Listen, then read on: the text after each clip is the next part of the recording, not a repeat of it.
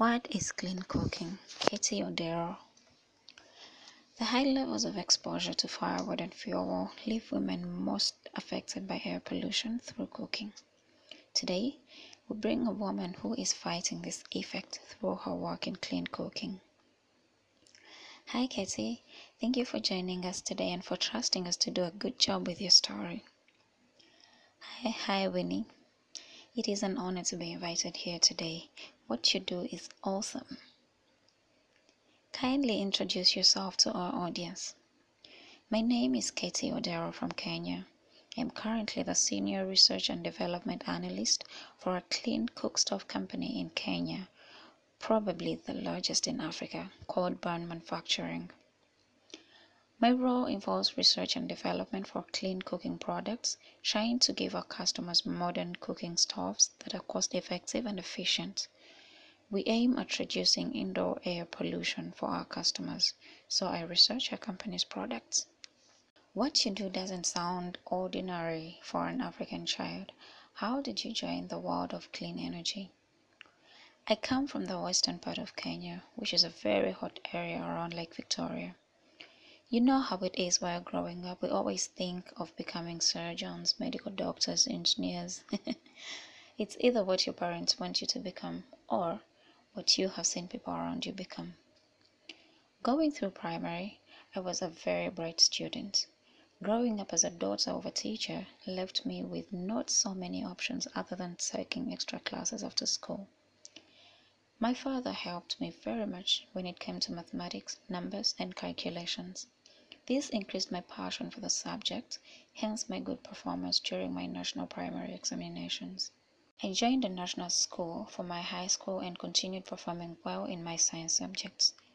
Joining university, I wanted to study engineering, but my points didn't allow me to do that.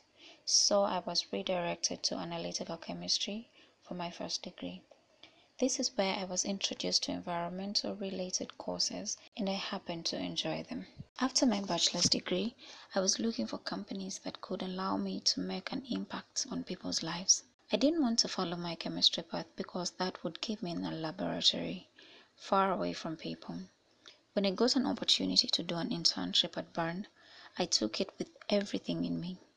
I had no idea about what clean cooking was, but the fact that they were making an impact, I was happy to join. You know, we are used to having stoves produced by local artisans, so finding a whole manufacturing plant dealing in stoves for clean cooking was mind-blowing for me. Burn is an American company, but everything done is for Africa, by Africans. The company is full of people who are passionate about improving people's lives. The fact that I get an opportunity to make my contribution through this company is rewarding to me. This being a new field in Africa, what has been your most challenging period? The biggest challenge is mentorship. As you mentioned, this is a new field for us Africans, so finding people to guide you on this journey is hard at the moment. The situation gets worse with us women. We most times find no other women in meetings and other important gatherings. Another example is the age group. My company is mainly filled with youths, so finding a young colleague who has the experience in cleaning energy is almost impossible. Another thing is that when you are working in a male-dominated field, you have to be able to have a voice and make sure that it is heard. People keep assuming that there are some things you cannot do because of your gender. My other challenge was finding my foot in the clean cooking sector. This was my very first job out of school. The beginning was not so easy, but I later got the grip of everything. The beginning of your career was very sketchy. What helped you to not give up at that time? It was indeed very sketchy, but it came with motivation as well. My biggest inspiration was knowing that what I was working on would impact women's lives mostly. You know, in Africa, it's mainly women who do the cooking. So helping them have better ways of doing the cooking is a good improvement in their lives. The time that was initially allocated to fetching firewood can now be used to read books and study. Every time I wake up, I know I'm going to contribute to something that's going to make a woman's life better. That's my biggest inspiration. That's why I never gave up. My other reason is to be able to pay the bills, the money factor in it. Yes, I want to be successful. I have been brought up by successful, strong people who never gave up on life despite the challenges they faced. That's exactly how I want to be too. I also want to be a figure of reference for young girls because of the impact I will have created through my work. Let's talk about your prestigious moments along this journey. I have received some recognition, like my recent Employee of the Month recognition at work. As a result of my research about the products we sell, I was able to remotely organize this research with a commercial team in Senegal. Also, the durability programs that I ran contributed to the recognition. Through these programs, we monitor the lives and durability of our stoves because we don't want to deliver substandard products to our customers. I was also privileged to join the Women in Clean Cooking Mentorship Program. I have been immensely impacted in various ways through this program. Who are you outside work? You will find me on trails. I love nature and hiking. My other pastime nowadays is to meet with my friends and have fun and just discuss the good and the bad in our jobs and life in general. Since COVID, I have been a homebody, mostly reading books, articles, and blogs. I read a lot from climate change, fashion, trends, to finance, which helps me in my financial discipline. I also love reading articles and watching videos on agriculture. I think maybe I'll be a farmer.